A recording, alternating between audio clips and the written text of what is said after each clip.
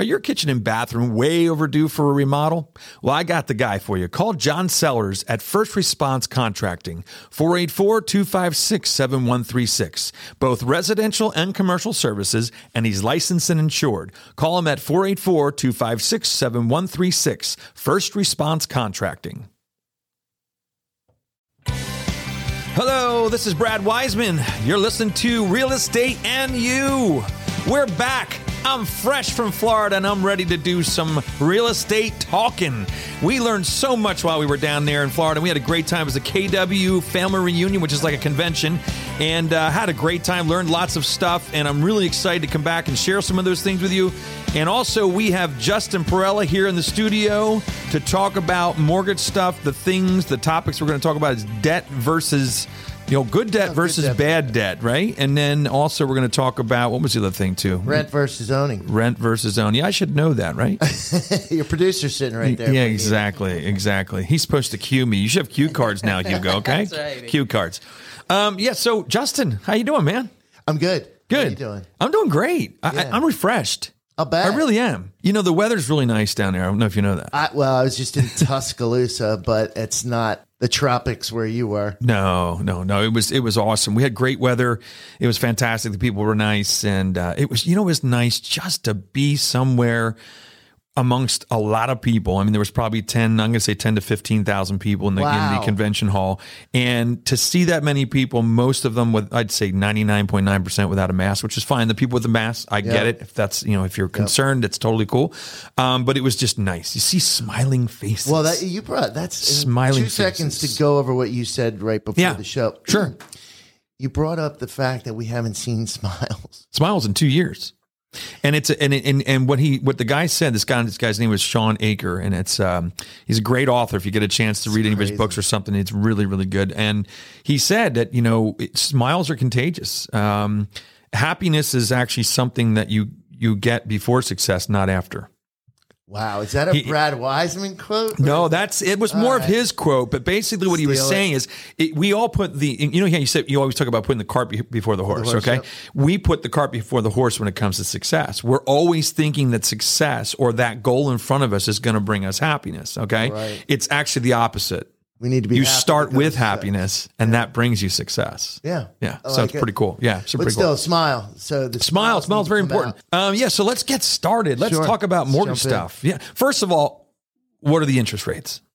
You know what? It's funny because I had a bunch of clients that I needed to lock, and I was about to lock them yesterday, and I didn't make it to the cutoff, 4 p.m. cutoff. So I waited, and today they went down. But they're hovering 4.25. Okay. They're going up. I don't know what this whole Russia business is going to bring, but it's going to bring volatility. That's what it's going to bring. Yeah. I think every day you're going to see a little bit unsure. We're unsure about things. We're not sure where this is going to go. I mean, things got a little ugly last night from Russia to Ukraine, whatever, and it's just not good.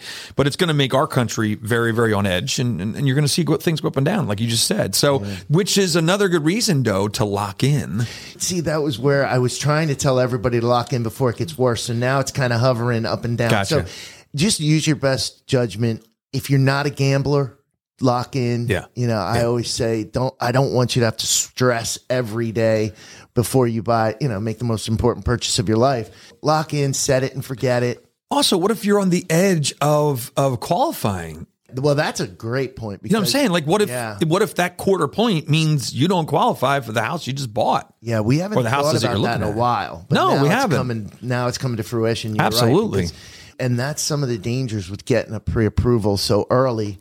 Because, we have, with searching for so many homes that aren't available, you pre-approved somebody back in January, December, and the rates were 3.5. Yeah. And now 4.125, 4.25, you could be priced out. Well, interest rate priced out of your home, of that size of home. Yeah. You might have to adjust your search. You might be looking at a lower price house. Yeah. Right? That's very interesting you brought that up because it just came up yesterday on a conference call I was on. Well, and also, not even that. If I'm looking at 250 and before I had a little bit of play to make an offer over full price to 260, I might not have that play anymore.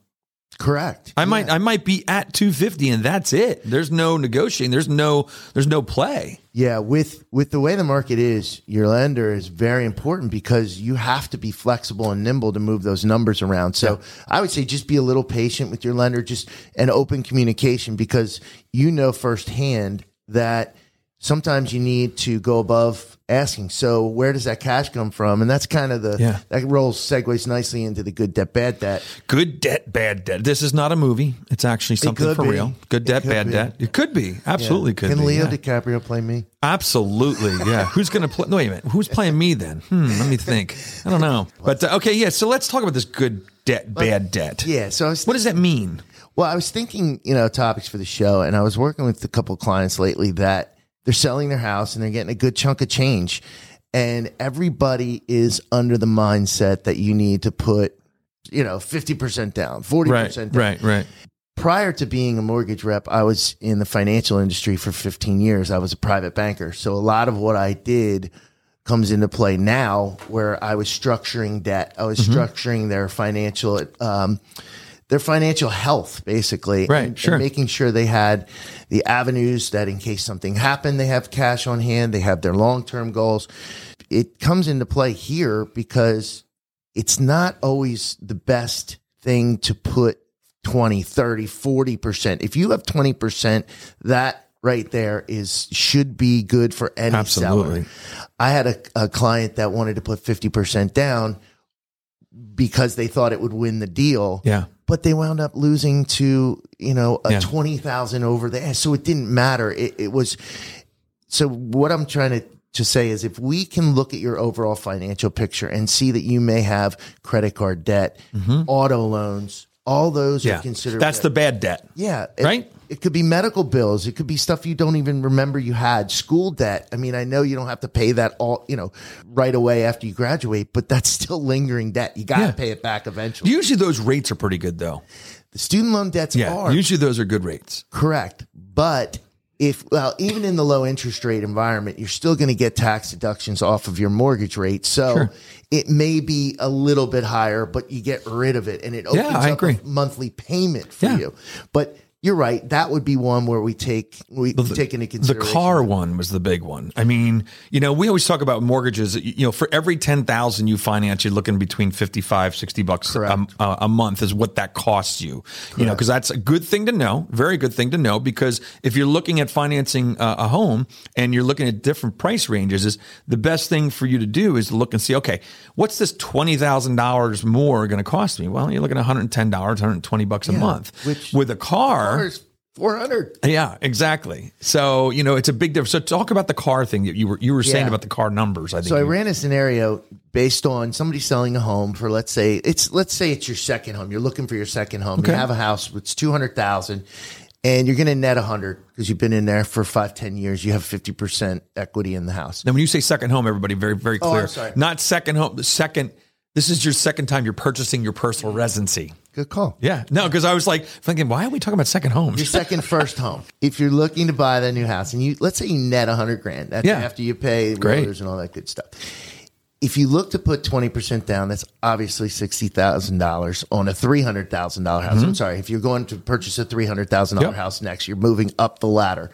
If you put 20% down, that's $60,000. If you put 30%, somebody's going to say, yeah, well, I want to maximize all that cash I'm getting out. Okay. So if you put 30% down, you're really only saving in the monthly payment around $147 for that $30,000. Right. That could be used to pay your ding, ding, ding car off. Let's say you have a $30,000 car balance. It's a little high, but let's just work with me. That would be $555 a month. So you're saving $408 a month. That's amazing. Yeah, a big difference. Yeah. Huge difference. Yeah. And the other thing too is you could put that, I always tell people don't strap yourself. Don't make it to the point where you have zero money in the bank when you buy your house and all the money you put, let's just say you put that whole $100,000 into purchasing the next house. Okay. Your second home, second primary residence. So you purchase that, you put all 100,000 in that. Now all of a sudden you get in a house and it needs this or it needs that or now you just spend everything you have. So keep some of that money out Keep it in a rainy day fund or whatever. Or do you, like you said, if you want to lower your monthly commitments that are going out the door expense wise, pay off that car. Especially if it's somebody that's older and they're going to be on a fixed income. Mm-hmm. Pay that car off and not have that extra payment. One payment. Yeah, if exactly. Get rid of all your debt. Think about how much free cash it opens up to invest. Yeah. Maybe you can put that money to work into something harder else. For you. Exactly. Absolutely. Yeah. So it was a good exercise. I like that. I just did it for somebody. So good debt, mortgage, bad debt, car, credit cards, all those other things. Medicals, personal loans. A lot of people have personal loans and there's only $5,000 on it. Yeah, but you're paying $350. Yeah, and the interest rates are usually pretty crazy on those. Use that money, just make it go away. Absolutely. All right, so let's talk about the next topic. Yeah, rent versus ownership. I don't want to dive too deep in it, but what really opened my eyes was how far we are into home ownership, but how much further we have to go. Yeah. When you have some screenshots there. If you want to put Hugo, put up slide 1. 78.7 million people own a home, but there's 122 million households. Right. That's amazing. So think about how many people we think there's a lot of people. There's a lot of people still renting. Yeah. So it says 44.1 million households rent their homes. Wow. That's a lot. Yeah. That's a lot. All that inventory that's out there. Not only do we have a housing shortage, we have a rent shortage also, you know. That's the thing is it's a double whammy. I think if we can actually get people to start building more rental properties, like bigger properties. When we were down in Florida, Gary Keller was talking about this stuff and his t-shirt said buy dirt. His big push right now is buy land. Wow. Or getting in a relationship as realtors with builders and developers and letting people that are willing to do development understand that this is a huge thing right now. We need them. Them bad. And I think what happened is, you got to remember we talked about this in Florida. During 2005, 6, 7, and 8, we scared the bejesus out of these guys. We really did. We scared them like crazy because many builders went out of business. Many builders lost their homes. Many builders lost their businesses. So I think we have another graph coming up because you're getting really excited about something. Yeah, because what you're saying is 2005, we had a huge spike. So we're looking at a graph right now for those on the podcast. We're looking at a graph right now of homeowners versus renters. Yeah, but this is showing that look at the home ownership how high it went from 95, 2000. That's that 2005, 7 that you were talking about. Yep. We were building like crazy. We were also giving out loans to people that could fog a mirror for $1 million. Well, and that's the one thing that people get concerned about. There were two things that happened back then. Was one, anybody that wanted a house could buy a house because you just basically had a pulse. Yep. If you had a pulse, you could get a house. Okay. And that was the one problem. And the prices had gotten so overinflated that people couldn't afford them. Okay. So what's interesting now, if we go and try to make it more affordable for everybody to buy a house or easier through programs and things like that, we don't have the inventory to supply it. Right. And you're getting frustrated buyers. Yeah, exactly. And it's just putting everybody it's just putting everybody in a bad mood. But the thing is, it will come back. We will get inventory. We need to buy dirt. We need to get people to buy ground. That. Yeah, his t-shirt said buy dirt. Well, the famous Sopranos quote. What is Tony that? Said to his son, he said, buy dirt, or he said, buy land, they ain't making more of it. That's so true. Very true. We know that. Earth's got what it's got, and that's it. So that's good, though. I like that. It is good. Yeah. So we need to get in with builders. Yeah, I think we need to encourage development as a county, as we also need to educate the politicians and stuff, because I think everybody needs to know that we need this. And the only way to get out of what we're in right now is to create more homes. You can't do it with what we have. It's just not going to happen. And maybe a lot of that 11% vacancy might be in the cities where there's a lot of homes that aren't livable. That's a great call. Yeah, if you think about it, I mean, that would be another way to go, is to start tearing down those that aren't livable and having developers come in and build those to something that's really livable and usable, and affordable. That would help supply the whole chain. Yeah, and it would free up those, if they're making nicer homes. It would free up some of those other homes that could be sold. But what are the objections that the city normally poses to tearing out what was Redding's? This is Hugo talking now. We got Hugo asking a question. The city, sometimes when developers come and say, hey, can we tear this old building down? What are some of the objections that the city might raise? Well, it depends. I mean, what happens there, Hugo, is you have to wait until that property is legally able to be torn down. If there's somebody that still owns it, you have to do what's called eminent domain.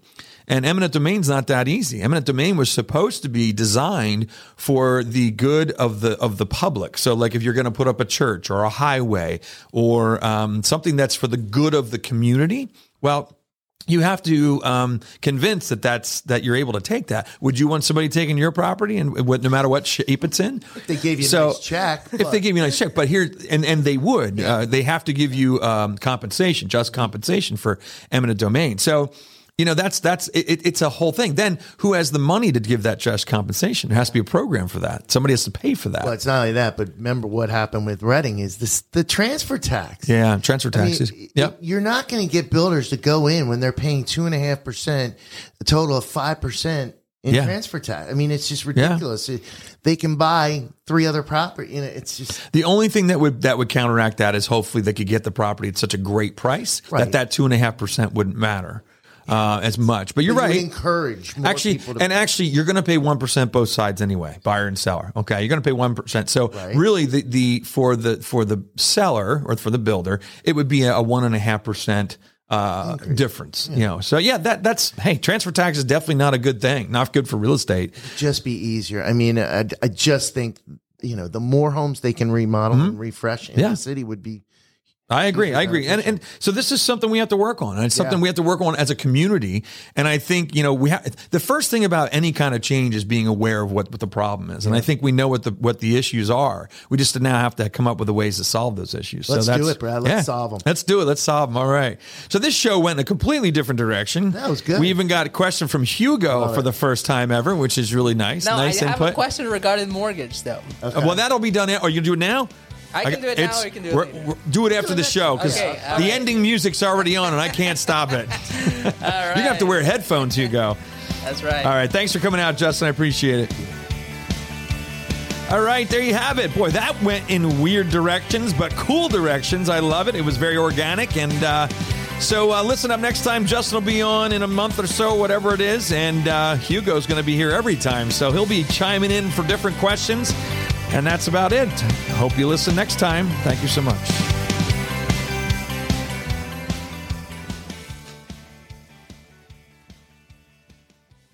Are your kitchen and bathroom remodels a little overdue? Well, now's your chance to call First Response Contracting. John Sellers will take care of you. 484-256-7136. They do residential and commercial, and they're licensed and insured. Give them a call at 484-256-7136.